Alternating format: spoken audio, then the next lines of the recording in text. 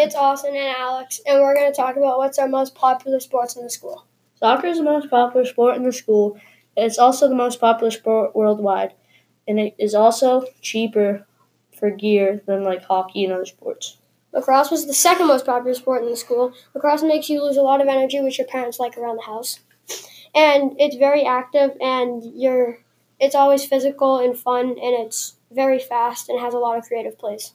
Baseball is the third most popular sport in the school because it can be played anytime, anywhere because of its simple rules. The fourth most popular sport in the school is ice hockey. People in the world in the school think hockey is really cool because it's literally people on blades on a sheet of ice. People have to be very skilled to play hockey as well.